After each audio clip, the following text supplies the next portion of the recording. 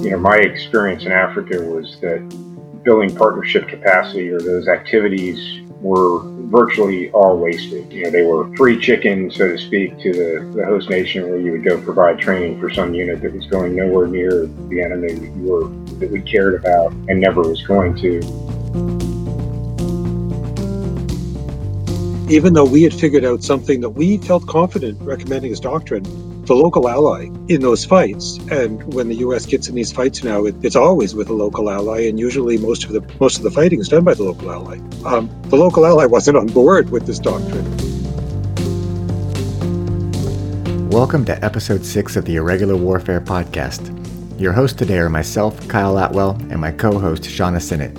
Today's episode is the first installment of a two-part discussion on fighting irregular warfare through proxy forces. In today's discussion, our guests consider how the use of local allies can position the United States and others to address security threats across Africa. They discuss the objectives of proxy and partner warfare, the tools that we can use to influence local allies, and whether the U.S. should increase or decrease its military and diplomatic footprint across Africa in an era of renewed great power competition. Retired Major General Mark Hicks served as the commander of Special Operations Command Africa from 2017 to 2019, where he was responsible for all Special Operations forces across the continent. Before that, he was the Chief of Staff and Director of Operations at SOCOM headquarters and a career AC-130 pilot. Dr. Ellie Berman is a professor at UC San Diego and co-editor of the book Proxy Wars: Suppressing Violence Through Local Agents. Before entering academia, Ellie was a member of the Israeli Defense Force, where he participated in the 1982 Lebanon War. You are listening to the Irregular Warfare Podcast, a joint production of the Princeton Empirical Studies of Conflict Project and the Modern War Institute at West Point, dedicated to bridging the gap between scholars and practitioners to support the community of irregular warfare professionals. Here is our conversation with Mark and Ellie.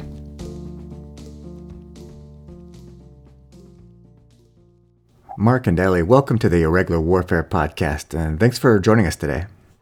Pleasure to be here. It's great to be with you. This is a wonderful initiative. I'm very excited about it. Thank you, Ellie. So I'd like to start the conversation by asking what motivated you to publish a book on proxy warfare?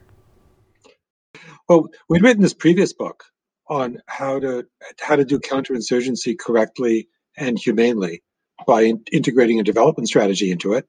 And we were very proud of it, and we went from place to place and told people that we'd figured this thing out. And usually politely, folks would say, well, if you guys are so smart, why are y'all losing all the time? And we felt as academics and as public policy folks that maybe we should answer that question. And the answer that we came up with, which I think is very interesting, is that even though we had figured out something that we felt confident recommending as doctrine, the local ally in those fights, and when the U.S. gets in these fights now, it's always with a local ally, and usually most of the fighting is done by the local ally. The local ally wasn't on board with this doctrine, and then the question was, is it possible to incentivize a local ally, the Afghan government, the Iraqi government, the Colombian government, in the case of Israel, the Palestinian Authority, the South Lebanese Army? Is it possible to incentivize those folks to do the things that the senior ally in the partnership wants, or should you just give up and go home? And those questions are especially relevant when we consider the U.S. role in Africa today. So, Mark, what's the risk in not having this level of influence, and how do we balance that with all of our other competing defense priorities? If you look at Africa in particular, here in a period where we're trying to disengage from the longest wars in the history of the Republic, and trying to shift strategy toward great state competition, all of which suggests a lack of political will for further, boots on the ground in places that are poorly understood and far from home with tangential connections to American interests. We're going to have to do things, by, with, and through local partners. The political will and frankly the capacity to do it with U.S. Forces just isn't there, and that's probably fine. I think our role in Africa should be to work with local governments to address areas of mutual interest, of which there are many. We have tremendous interests across Africa. are the fastest growing continent, the youngest continent, and is, will be increasingly important in the future, even if only as a safe haven for terrorists, because we've left places like the Sahel as poorly governed space, and where Al Qaeda is currently seeing great expansion of their franchises across the area. So if we fail to figure out how to work well with partners in the absence of the ability and will to do it ourselves, then those things that are in our interests won't get done. Ellie, do you think that proxy and partner warfare is going to play an increasing role in the future of U.S. national security policy? Yeah, I think it's inevitable. I think if take a look at the national defense strategy, I mean, if bluntly, it says we have less resources to work with than we used to, and we have increasing problems in the great power rivalries competitions with China and Russia. And so the special forces are going to have to find a low-cost way of solving these relatively small problems in the scope of things. And the only low-cost way we know of is to work with proxies and partners. Is that, Mark? Is that about right? Yeah, I absolutely agree. I hope it's inevitable that we will expand our more enlightened use of partners and proxies, but it's certainly, in my opinion, the way forward. The term proxy even seems a little bit controversial. Can we define from your perspective what we're talking about? And is that the same thing as working with partner forces? I think ally is a diplomatic term, and it certainly makes people feel better about it. But I think the danger in saying ally is that ally sounds like equal footing, and proxy sounds like more like the agent in what an economist would call a principal agent problem. Strictly speaking, an agent is somebody who can only influence the principal by not doing the job, whereas a principal can influence the agent in lots of different ways. And so, but ally is a kind diplomatic term, and it's harmless as long as everybody understands what's going on. For practical purposes, we should think of partners expansively. And what I mean by that is, if you look at Africa, we would partner not only with African nations and their militaries, but also with other interested parties who are involved in various conflicts, particularly the French in Operation Barkhane, which we support and should support and could probably do more to influence. But also, there's a lot of untapped resources in some of the UN missions, and particularly MINUSMA in northern Mali, that has enormous capacity but very little capability. And with a little bit of thoughtful training and incentivization of certain units from donor nations, we could actually make that a very capable force. So that's interesting. So you're saying that when you look at the landscape of Africa and different threats we face there, that it's not just the indigenous governments we look at, but there's all kinds of other Western powers, multinational powers, the whole landscape of people. And with each of them, we just can kind of calculate, hey, if we provide some support, will they be able to accomplish our objectives? Well, if we think expansively about what a partner might be, we should partner with NGOs.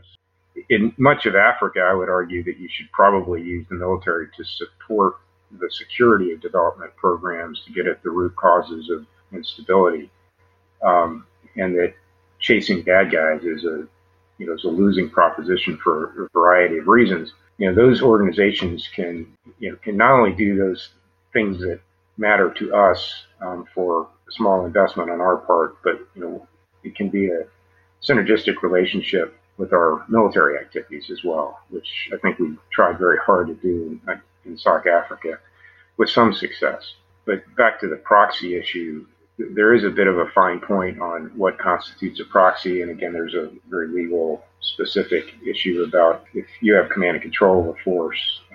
But there's a bit of a continuum in the partners with whom you would coordinate and try to deconflict as a minimum, and try to make sure you don't, or that you're at least aware of where the NGOs are, is the low end of it, to the high end version of partnering with a proxy force, which you actually assess, select, train, equip, and then command and control, and have full incentive authority over those forces by your ability to pay them and fire them if they fail to achieve your mission objectives. So there's more of an inherent power dynamic to that, where someone has more influence than the other. Yeah, absolutely. I mean, these true proxy forces are ones that we assess, select, train, and equip, and then operate as proxies of our force. Yeah, so there's a legal definition of what a proxy is. And I guess what I'm interested in, Ellie, is for the theoretical framework of your book, where would you draw that line on that spectrum of what a proxy force is? Well, like all academics, we like to simplify to make it a problem that we can actually solve. And, Mark and you all have to deal with the real world, which is much more complicated. I only now realize the proxy was a very poor choice of describing what we thought of as the agent in a principal-agent relationship, and that. I'm sorry. No, it's fine.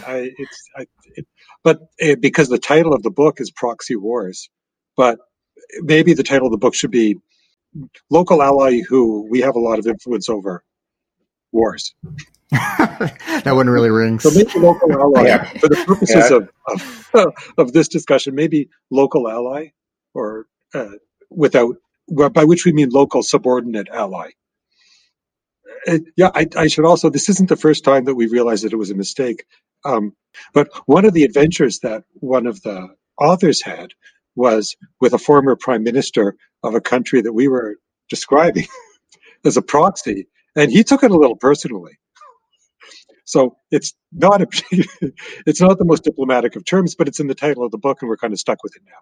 Ellie, you bring up a good point, and there's a political dynamic here with respect to the host nation, who we may consider a willing or partially willing partner or proxy of the U.S., but that can very quickly ruin a relationship by suggesting that they should do our bidding.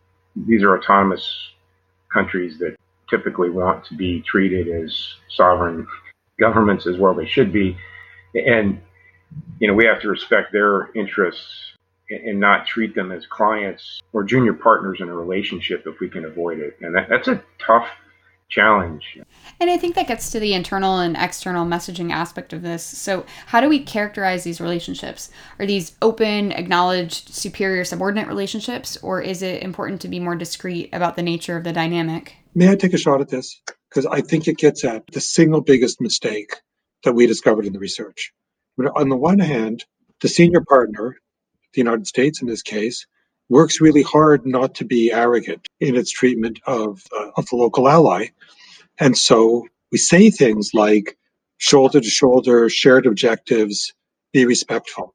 And arrogance is always a mistake, but falls into the trap of being naive about what the true objectives of the partner are.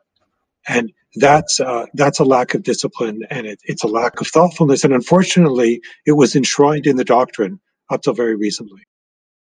I'd like to switch to the findings of your research, Ellie, which is, can the U.S. influence proxies and partners to do what we want? So the answer is yes. Yes, the partner can be, when incentives are implied, the partners comply. Now, that's not going to work everywhere and always, because some partners aren't even in the scope of being willing to comply in the first place. You might think of the U.S.-Pakistan relationship as one like that, where there is no amount of incentives that will induce the Pakistanis to give up their nuclear weapons, and there may not be enough incentives to induce Pakistan to give up the support for the Taliban in Afghanistan. Nevertheless, within the scope of relationships where it's possible, incentives work. Incentives plus capacity building work much better. But within the scope of those relationships, what we found in the research is that the ones where the incentives weren't working were U.S. Yemen, U.S. Afghanistan, U.S. Iraq. There were periods in which, when incentivized, the local ally did in fact comply. What's surprising about the cases is that the incentives weren't applied in a consistent way. And when, for reasons that are really hard for us to explain, the United States backed off of incentives to the Afghan government, to the Iraqi government, to the Yemeni government, that the proxies cheated. And so in a nutshell, when not incentivized, proxies always cheat. But how do you know they're cheating? Because the outcomes look so bad. It's a fantastic question, but one of the implications of this model of this approach are that some of the intelligence gathering has to be aimed at the local ally rather than at the enemy in order to understand what the local ally is doing. Kelly, just to jump in, I absolutely agree with your findings regarding the need for incentives to get partners to do what you want. I think it's consistent at the national leadership level all the way down to the small unit that needs to be properly incentivized with either conditional support or whatever other mechanism we can find. But my experience in Africa was that building partnership capacity or those activities, usually through a theater security cooperation event, were virtually all wasted. With exceptions that I can think of in one case, they were free chicken, so to speak, to the host nation, where you would go provide training for some unit that was going nowhere near the enemy that we cared about and never was going to. And that unit then broke up and moved on to other places, and it really achieved nothing as far as building capability, let alone capacity of the host nation, but made us feel good politically. So to your earlier point, that if the first mistake, if I understood you correctly, the first mistake that you see that was we go into these things naively, absolutely. Not understanding the situation on the ground, not understanding what the partner's real objectives are, or what a would-be partner's real objectives are, make it very hard to incentivize them to do what we want. And I think it's easier at the tactical level to incentivize military-age males by pay and training to do what we want than it is, at least in my experience here, with getting governments, whether it's regional governments or national governments, to do the right thing, both militarily and development-wise, because they're typically gaining from the situation as it exists, either the status quo or some variant of it that's not consistent with our desire. And Mark, I would really like to know from your perspective as the SOC Africa commander, did you have challenges with interest alignment? Was that something you actively thought about when determining where to allocate resources to partner forces? And what were the other things you thought about when determining where the U.S. should dedicate more or less resources to different governments? So I was always aware of alignment of priorities and interests, and hopefully not as naive as we tend to be normally. And we worked at the tactical level to incentivize our partner forces to behave in ways that were consistent with our interests as well as their own. And I think that was the most successful part. The broader question of where to put resources became a larger conversation, and the idea of who's making these decisions becomes a question, because that may not be done the best way either. You've got State Department, the ambassador, AFRICOM, as well as the services. So in conducting operations and in providing resources, it's a multi-player, multi-stakeholder discussion. And in the absence of a coherent strategy, it was very difficult to get anything done. What happens when those interests, those desired end states of all those different stakeholders are, I don't want to say irreconcilable, but when they're at odds, who wins out? Yeah, well, the divergent interest is not only a phenomenon of our partner forces, right? It's within our own organization. So the services were incentivized not to spend money in Africa on things that weren't their projects or things about which they weren't interested. And that made it hard to do new starts on anything. And ironically, it made it hard to stop things because it always also cost money to shut down operations. So, the short answer was, when you get into this bureaucratic stalemate, nothing happens. The status quo persists. And I found that sometimes it is equally as difficult to close out a mission that I didn't consider productive or that had run its course. It had become a cash cow for the force provider, who got to send captains there to get their combat time, and they didn't want to quit doing that, even though it was no longer really supporting what we needed. And again, the policy implication, I think, for that is that to Ellie's point, we need to work very hard and deliberately at not being naive. We have a long way to go in that regard. I think we need to retool the way we understand what's going on, retool the way we educate practitioners, both in State Department and in the military, with regard to the art of the possible in dealing with partners who have their own interests that they're going to pursue, regardless of what we want them to do.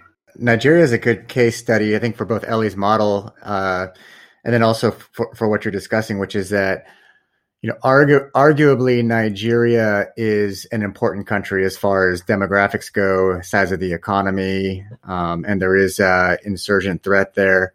But it sounds like our interests were not necessarily aligned with them. So how do you balance both theoretically, Ellie, and then also from your practical experience, a country that might be an important place for the U.S. to maintain a partnership with interest misalignment?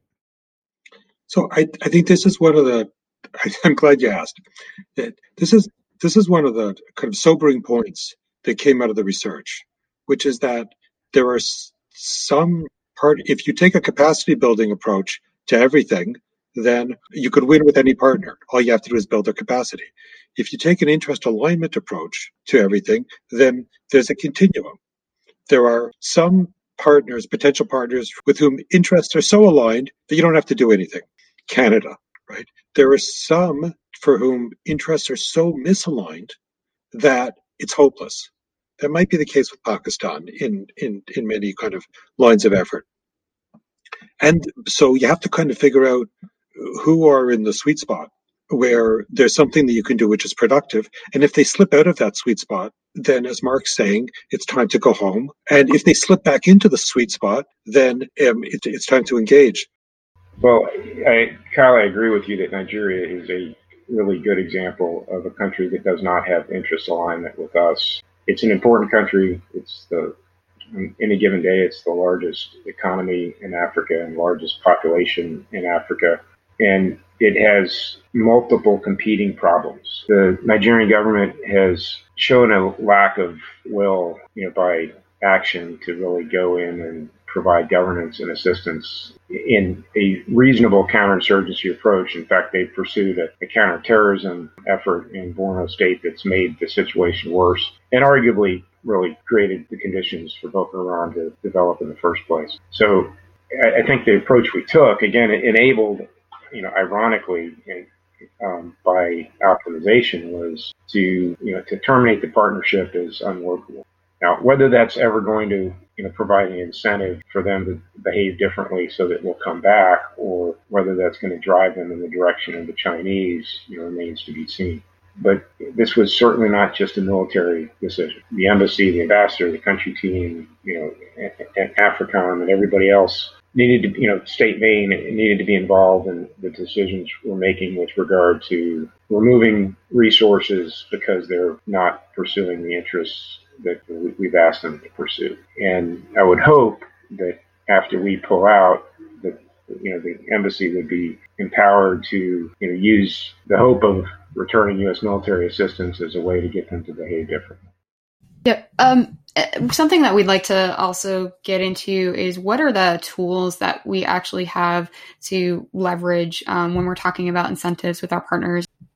So we have awesome tools at our disposal. If you look at what the embassy and the military attachés are doing, it's not just the military assistance that matters. In a capacity building model, it would be, but if you want to leverage, then you've got the military assistance, you've got the economic assistance, USAID, that's coming directly from the U.S. government. You've got whatever the State Department can give in terms of diplomatic help. You've got the bully pulpit that the United States has, which is just unrivaled anywhere in terms of expressions of support or expression for individuals within the government. And then you've got our leverage within the international organizations, which are usually very happy to help. What Mark was speaking of partners, but the IMF and the World Bank, in extreme cases, the WTO, these are all massive levers of support. Remember, we're talking about countries who, no matter how nefarious you might think the local leadership is in the partner, they all want to grow their economies. And they all think that the way to do that is through modernization and trade with the rest of the world. And we, with the Europeans, increasingly with the Chinese as well, control the spigots to allow that to happen. Yeah, and I appreciate you alluding to what can be an obscure nuance, at least for me, about who's really responsible for enforcing each lever. Does the state take the bigger role or the military? Who's in charge of making those incentives work? Well, so that's a wonderful question because, one of the things that's very frustrating when you ask when does the senior partner fail, it's because it's when they fail to kind of take a whole of government approach to leverage, right? So in principle, the ambassador controls everything. So the ambassador can speak to the military, can speak to the World Bank, can speak to all these things and kind of coordinate it all. But the ambassador doesn't always have a whole of government model, and the ambassador might not have the influence that's necessary. Well, that requires a lot of bureaucratic coordination too, I imagine. It requires a ton of bureaucratic coordination because, remember, a lot of, and technically it's difficult, or administratively it's difficult, because many of the levers of assistance are treaties, and treaties are government-to-government agreements, or are contracts with the USAID's contractor. And those are long-term contracts. They're 3-5-year contracts, which if you stop that contract because you think the conditionality is important, you might be in violation of some agreement with an American firm. And so building that whole system in a way that allows spigots to be opened and closed is not an easy thing to do. Yeah, Ellie, I tell you the notion that programs need to be architected from the beginning to be adjustable and conditional, I think is an absolutely critical point. One of the most frustrating aspects for me was the lack of a whole of government approach to almost anything in Africa. We as a government are challenged to take a long-term view of strategy, in part because of the nature of our electoral cycle. You've dealt primarily with Afghanistan and Iraq, areas with massive resourcing, in particularly in human capital and oversight, and all the way from the field through Congress. Whereas the dearth of those resources is part of the plague of Africa. And what I mean by that is, you might have an OSC chief in an embassy who is a newly turned, foreign area officer from some other career field who parachutes into an embassy that has had that position gapped for the last 18 months, only to find that she's completely occupied by figuring out the paperwork of whatever ambassadors 2 ago signed up for. And they just lack the capacity to come up with a coherent plan for what they might do, as well as the experience and capability of understanding what's possible in those countries. We're getting better, I think, at having AFRICOM assume the role of helping manage those processes, but the lack of diplomatic footprint on the ground makes it really hard to take a long-term view of how we might do things, and to monitor the progress of the countries in such a way that we could move the levers of conditionality to ensure that our partners or proxies are doing what we want them to do at the national and regional level. Yeah, if I could add, the local ally does what makes sense for them, which is to take their most talented people and put them at the interface with the senior ally. And so they've got someone whose career is being built on figuring out what the senior ally is capable of, which parts of the U.S. government to go to for what the restrictions are on the contracts, and where the State Department and maybe AFRICOM aren't communicating so well, to exploit those cracks in order to get the best possible deal for their government. And they're not rotating out of that job. They're going to stick with it for quite a long time. And so you tend to see very talented people locally who are managing this relationship, bearing in mind the great resources that the United States brings to bear, and kind of the flaws and the lack of a whole of government approach from the point of view of the principal. This leads to a broader question I have for both of you, which is, what are our objectives when trying to work through proxy or partner forces in these regions? And I can frame that by stating that I feel some people believe our objectives with a group like Boko Haram or with Al-Shabaab in Somalia is complete victory over the group, and other people have argued it's more limited objectives. I tell you that, kind of back to Ellie's observation about don't be naive. We need to figure out what we're trying to do. And my experience is that we have not had a consistent understanding of this, of simply what's in the art of the possible. In the case of Boko Haram, we waffled back and forth between containment and serious degrading, or potentially a defeat mechanism that would include a more expansive counterinsurgency program and demobilization efforts and things like that. We have to understand what the partners are willing to do and be clear-eyed about what aid we're going to provide and what incentives we're going to use to pursue goals that are U.S. interests, but not necessarily the primary interests of the host nation. Let me try to give a more general answer. I think that the political leadership is faced with a challenge that we have to recognize, which is that the public doesn't want to see long, drawn-out interventions. And so there's an incentive to kind of misrepresent things as black and white. There are bad guys, we're going to go get them. It's going to take a little while, and then the troops are going to come home. Where, in fact, we tend to get involved in these relationships when there's a local ally who's flawed, whose governance is flawed in such a way that the root causes of insurrection are going to be there for a while. The Islamists aren't there just because they've got a good story. They're there because the government's not providing the needs of the local population in kind of a hearts and minds coin sense. And that's not going to change anytime soon. And so that would lead you to believe that U.S. forces are there in order to prevent an outbreak of terrorism or of insurgency that might spill over and destabilize other allies. So it's like a containment objective then. We want to contain the threat. Exactly. But containment is by its nature almost surely a very long-term deployment with an uncertain duration. And that's very difficult for the politicians to sell to the electorate. And so they've told this other story often. And that other story is, while maybe compelling, often gets us in trouble when we fail to obtain objectives that were so black and white and so easy. Because you're right, it used to be a bit of a running joke with us that we wouldn't be in the countries if they were well governed and in good shape. So yes, by definition, almost every place we are has flawed partners. And one other objective I wonder about is there's our effect on the enemy, which is they're destroyed or they're contained. But when we send small teams to some of these countries, it could be 10 to 20 people. Are there other objectives that we're trying to pursue, or is it almost always enemy-based?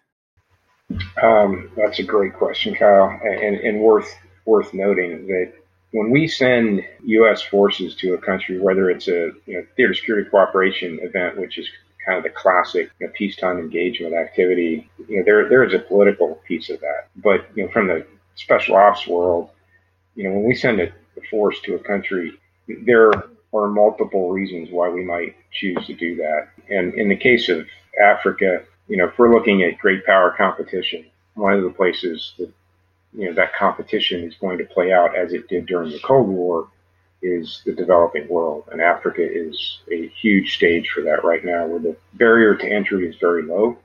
China, in particular, is active across the continent. And the good news is they've made ugly American a no longer pejorative term. But, we're not competing effectively in the ways that the Chinese are in many parts of Africa. And we've also seen a great deal of Russian adventurism in various places, Central African Republic, and of course, Libya in particular. So we may choose as a government to send training or advisory forces simply to be there and to be part of the partnership that competes with the Chinese. I don't know how many times I heard that you guys are the partners of choice. We want to work with you, but you're not here. And you heard that from the partner forces saying, we want you here. From countries all across Africa. And it was a constant refrain, not only to myself, but to our diplomatic force as well. Is that an appropriate strategic objective? I mean, to explicitly say we're there to displace our competitors, to provide an alternative to countries relying on China? Depending on the cost, the size of the force and what we're trying to achieve, I think being the partner of choice is a legitimate strategic objective. Now, and that's certainly debatable, but I would prefer it to be a tangential objective. Militarily, we would want to be somewhere because we have military objectives that are aligned, at least somewhat. And for the same reason we partner with our European partners, we should partner with our African military partners because we have security objectives of mutual interest. We're all seeking to reduce the influence of Islamist extremism across the continent. So why wouldn't we help those countries that need it? And oh, by the way, by being there, we can help monitor what they're up to, what's happening on the ground in those countries, which is extremely difficult to know and sometimes unknowable through normal diplomatic channels because of their lack of access to some of the conflict regions. So it doesn't need to be the only reason we would go, but I think it should be explicitly considered as part of why we would consider sending a force is to maintain a partnership that may be valuable someday and to displace other powers that may seek to exploit the vacuum that we tend to leave across Africa. Yeah, displace might be a strong word. China feels that it has interests in Africa. China now feels that it has interests just about everywhere. And it's a rising power. Its share of world GDP has just passed that of the United States, and it's going to keep rising. So I think, a failing of the research we've done so far that we've noticed is that to think about one principle and one proxy is very narrow. Often we're in multiple principle, single proxy relationships, and the proxy does the rational thing, or the local ally does the rational thing, which is to play off the big powers against each other. And if, Mark wants to teach folks to shoot straight and put bandages on right, but that's conditional on some kind of human rights rules that come with his legal mandate. But somebody else is willing to give the same instruction without the conditionality, then they might go to the other, at least for that part of the trading. And we've seen that repeatedly. Yeah, we have this image that if we provide a train and equip package that China or Russia or anybody else is not going to do it. But I can't imagine that a state in Africa feels like they have to exclusively go with one, principle, I think in your terms, Ellie, or donor. They can essentially take everything that everybody wants to offer. And I think that almost puts us as donors at a disadvantage in these types of relationships if we're doing it from a great power competition lens. Well, it certainly makes it harder. My experience is that our partners in Africa do accept support from multiple fronts, and that's not always a bad thing. I recall our artillery captain in Niger had been trained by the Chinese, and I was just happy that he'd been trained. So, there are opportunities where we make contact either directly or indirectly with, the Chinese in Africa, where we could actually cooperate and let some of the air out of the relationship too. It doesn't have to be straight competition. Has any sort of lateral alignment like that happened yet? Or is there a way you envision that could actually look in the future? It is, to the extent that it's happened, I think probably the counter-piracy operations in the off the east coast of Africa are probably the best example. I'll be them, imperfect. And I think policy-wise, we've been constrained from looking for good ways to cooperate with the Chinese. But I could certainly envision a way that if we could influence the way the Chinese provide aid or conduct business and actually help them do things better, I don't think that would be a bad thing. Incentivizing and we're rewarding the Chinese for behaving well it doesn't have to be a zero-sum game. That might be a good idea. So that's it. That's an interesting insight, Mark, because, in the NDS, there's this contrast between the great power rivalry part of the business and the suppressing coin part of the business. But now you're talking about cooperating with the Chinese on shared objectives in Africa. Yeah, and Ellie, from a theoretical standpoint, what is the typical life cycle of a proxy relationship? How do we know we've reached the culminating point of what we can do with that proxy and when we should terminate the relationship or maintain the relationship? How do we know what right looks like there? The relationship with South Korea is in some sense ongoing, right? U.S. troops are still stationed there because of a strategic interest. In the model, even in a capacity building model, but in this embellished model that has agency and capacity, then the idea is the local ally wins and is now so secure that they stop misbehaving. When they stop misbehaving, the potential for rebellion or terrorism that might spill over into other places is finished with, and the principal can go home. That's the hope. And there are cases in which this ended really well, but not all the cases go well. Yeah, and I guess the same question for Mark then, which is, when you looked at a partnership with a country in Africa, was it desired that there would be an end state to it, or was kind of the goal to maintain continuous engagement? It depends on the viewpoint, as to whether it's desirable to have an end state or maintain a relationship. And, there's a minor challenge we had with tactical forces who always fell in love with the missions they had, and it was hard to get them to, want to give up a relationship with the ground force because it had developed so well. And, strategically we have to look at, what the future looks like. And I'm pointedly not saying end state here because I think that's frankly a naive concept. The evolution of a partner relationship, in my mind, the perfect version is that you go in and militarily you provide the security necessary to contain and then defeat whatever insurgent activities you're dealing with, and then that you continue that relationship with the host government until they can become a net exporter of security. So can I ask a follow-up here, Mark? In the 1990s world, where the NATO allies were the great power, and we thought that if we just helped countries out, they would eventually become liberal democracies and join the team, then that we're going to fix it and go home attitude kind of makes sense. But in the world of great power rivalries, the current, if you thought that the Chinese were going to maintain a presence in an African country, is it really credible that we and the Europeans would both go home ever? I don't know why we would want to. We haven't left Europe or Asia since World War II. So, my sense, again, I kind of reject the concept of end states. It's naive and short-sighted.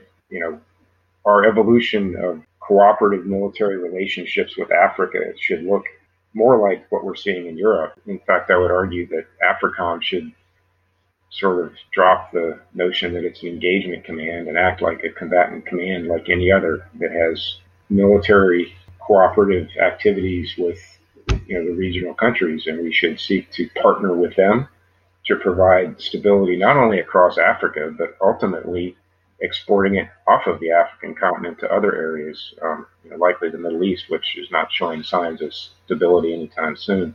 I think we should seek to expand those relationships strategically and not look at them as transactional activities where we go and try to defeat somebody with a proxy force and then have to worry about how to demobilize that force.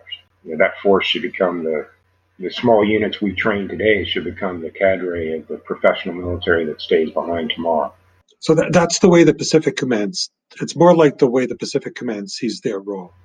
Yeah, I think that's very consistent. I have some time in PACOM as well, and the relationships there were very clearly in part to maintain a connectivity between the host nation and the United States, to provide real capability to developing countries that typically had some pretty good capability, with a very clear intent to keep them on our team and to reassure them that we are not going to abandon them in a Indo-Asia Pacific where China would choose to deal bilaterally with each country, but we're trying to keep more coalitions together.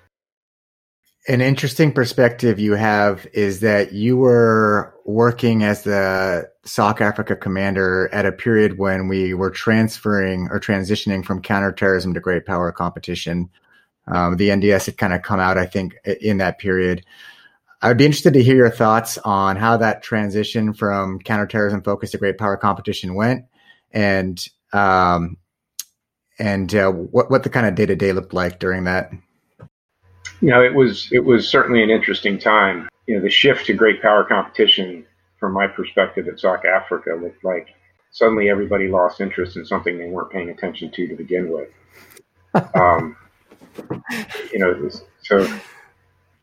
But ultimately we ended up with the optimization drill of reducing force structure, particularly of soft forces, which was an interesting exercise for a variety of reasons. Can you just provide us a little more background on what optimization is and what the debate is? Sure. Optimization in Africa was an effort directed by the chairman to reduce our force structure by 25 and 50% over 18 and 36 months, respectively.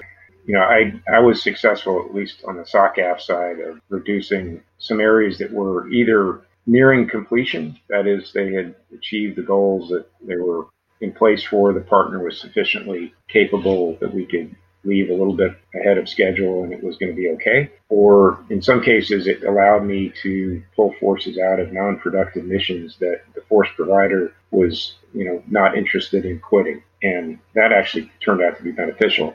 So what you're saying is that you had missions where a service wanted to pursue it because they had their own interests, but from your kind of strategic perspective, you saw it wasn't the best investment for U.S. resources in Africa? That's very accurate, yes.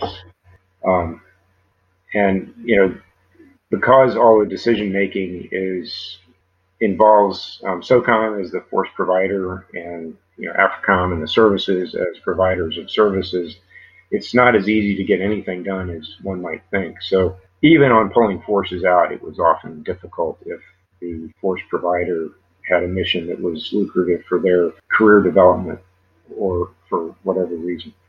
So optimization, oddly enough, provided an opportunity to close out a couple of those missions and to reduce some force structure in places where it would hurt the least. And then we ended up really drawing down heavily around Lake Chad, which was consistent with what we needed to do at the time because the Nigerians were not being cooperative partners at that point. So pulling out of that relationship, I think consistent with Ellie's notion of conditionality, made sense at the time. And I don't think we would have been able to do it absent the forcing function of optimization, because the force provider was not going to want to leave the mission that they were trying to pursue. Well, should we increase or decrease our presence in Africa or maintain what we have now to achieve those objectives? Well, I was never a fan of decreasing our presence in Africa. I thought that was ill-conceived because, as I mentioned earlier, that you were never going to get enough resources out of Africa to make a difference, in resetting the force for some global competition that's ultimately statecraft anyway. And I think the return on investment for small unit deployments to Africa, and I don't mean theater security cooperation events, because as Ellie points out, training, building capacity to increase your scorecard as having built capacity doesn't do anything meaningful. But meaningful, well thought out, pointed missions across Africa can have an outsized impact by allowing small units to provide their own security. And you look at places like Niger and Burkina Faso now that are at great risk of, what's happened to Mali. We have an opportunity to help stabilize Africa, which I think would be an unambiguous good for the world, and also to maintain and develop relationships, which in the future may pay off great. So I think it would be a fool's errand to depart Africa at this point. In fact, I would consider targeted investments as part of a coherent strategy to build partners where it makes sense. And I think to Ellie's point, with conditionality baked into that equation. So I'm so glad you came back to this, because we spoke earlier about containment. Containment is a really big deal, right? So preventing some country from going bad like Mali is unambiguously good for Africa and good for American interests, right? Because we know that international terrorism can spill over. So I guess the question to you, Mark, is which arguments have traction when you argue for resources? It depends who you're arguing with, right? This administration is pretty set on short-term economic return on investment, which I think is a very poor model when you look at Africa. There has been a lot of discussion about, what economic activities do we have in Africa, and what I found to be fairly consistent is there is a lot of potential economic activity that is not occurring because of the poor security and poor infrastructure situation. So, if we took an enlightened self-interest long-term view of this, I think it would make sense to invest in Africa, frankly, not unlike the Chinese are, help them develop the markets that we would need to have the economic activity that we see. That was my next question. So do you see the Chinese taking a longer view? Is that explicitly the strategy? Oh, absolutely. You build infrastructure in order to create a market that we're going to trade with. While their execution may leave some maybe wanting, and they're doing a very good job of taking a long-term view of securing partnerships and relationships that will benefit them in the future. Primarily now they're in the extractive business of getting rare earth metals and other things out of Africa. But everybody's going to want the market that Africa will provide in the future.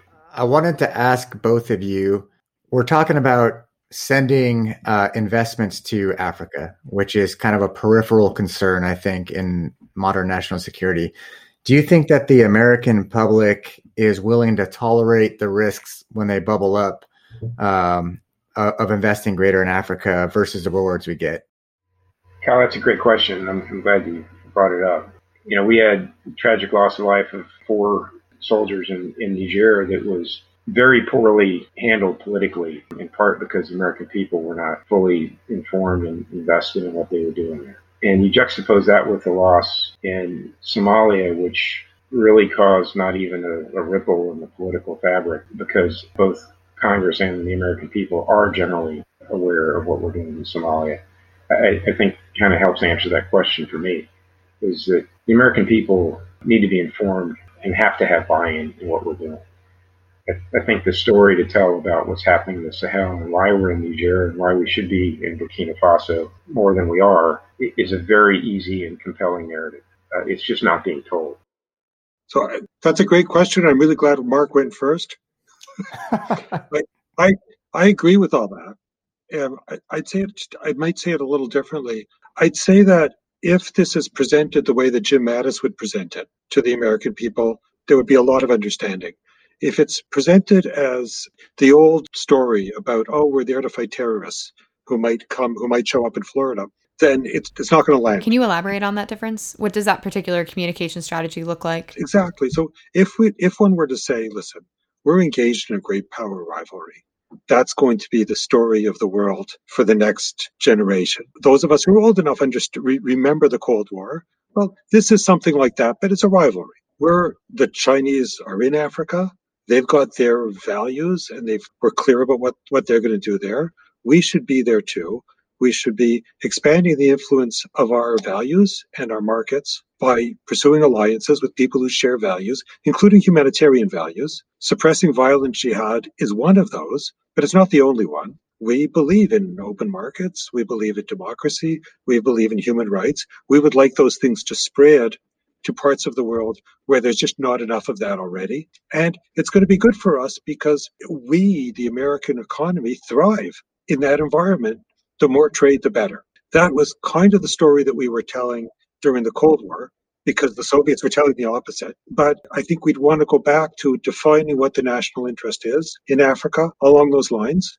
We're pursuing alliances with people that share our values. And at the same time, we're pursuing markets for our economy. And that's a long-term strategy. And I think if it were explained in those terms, which is really what the NDS says, at least to an economist, that would land well.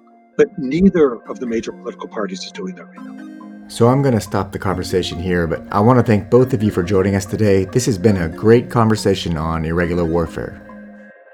Thank you, Kyle and Shauna, for delivering so many years to us. It's really a pleasure. Thanks, Kyle. Thanks, Shauna. And Ellie, really appreciate the discussion. It's great to be here. Thank you. Thanks again for listening to episode 6 of the Irregular Warfare Podcast. We release a new episode every 2 weeks. In our next episode, Dr. Ellie Berman will join us again to continue the conversation on proxy warfare, this time focused on the Middle East. Our second guest for the episode will be Ambassador Ryan Crocker. After that, Nick and I will have a conversation with August Cole and Peter Singer, authors of the books Ghost Fleet and Burn In, about the future of irregular warfare. Please be sure to subscribe to the Irregular Warfare Podcast so you don't miss an episode.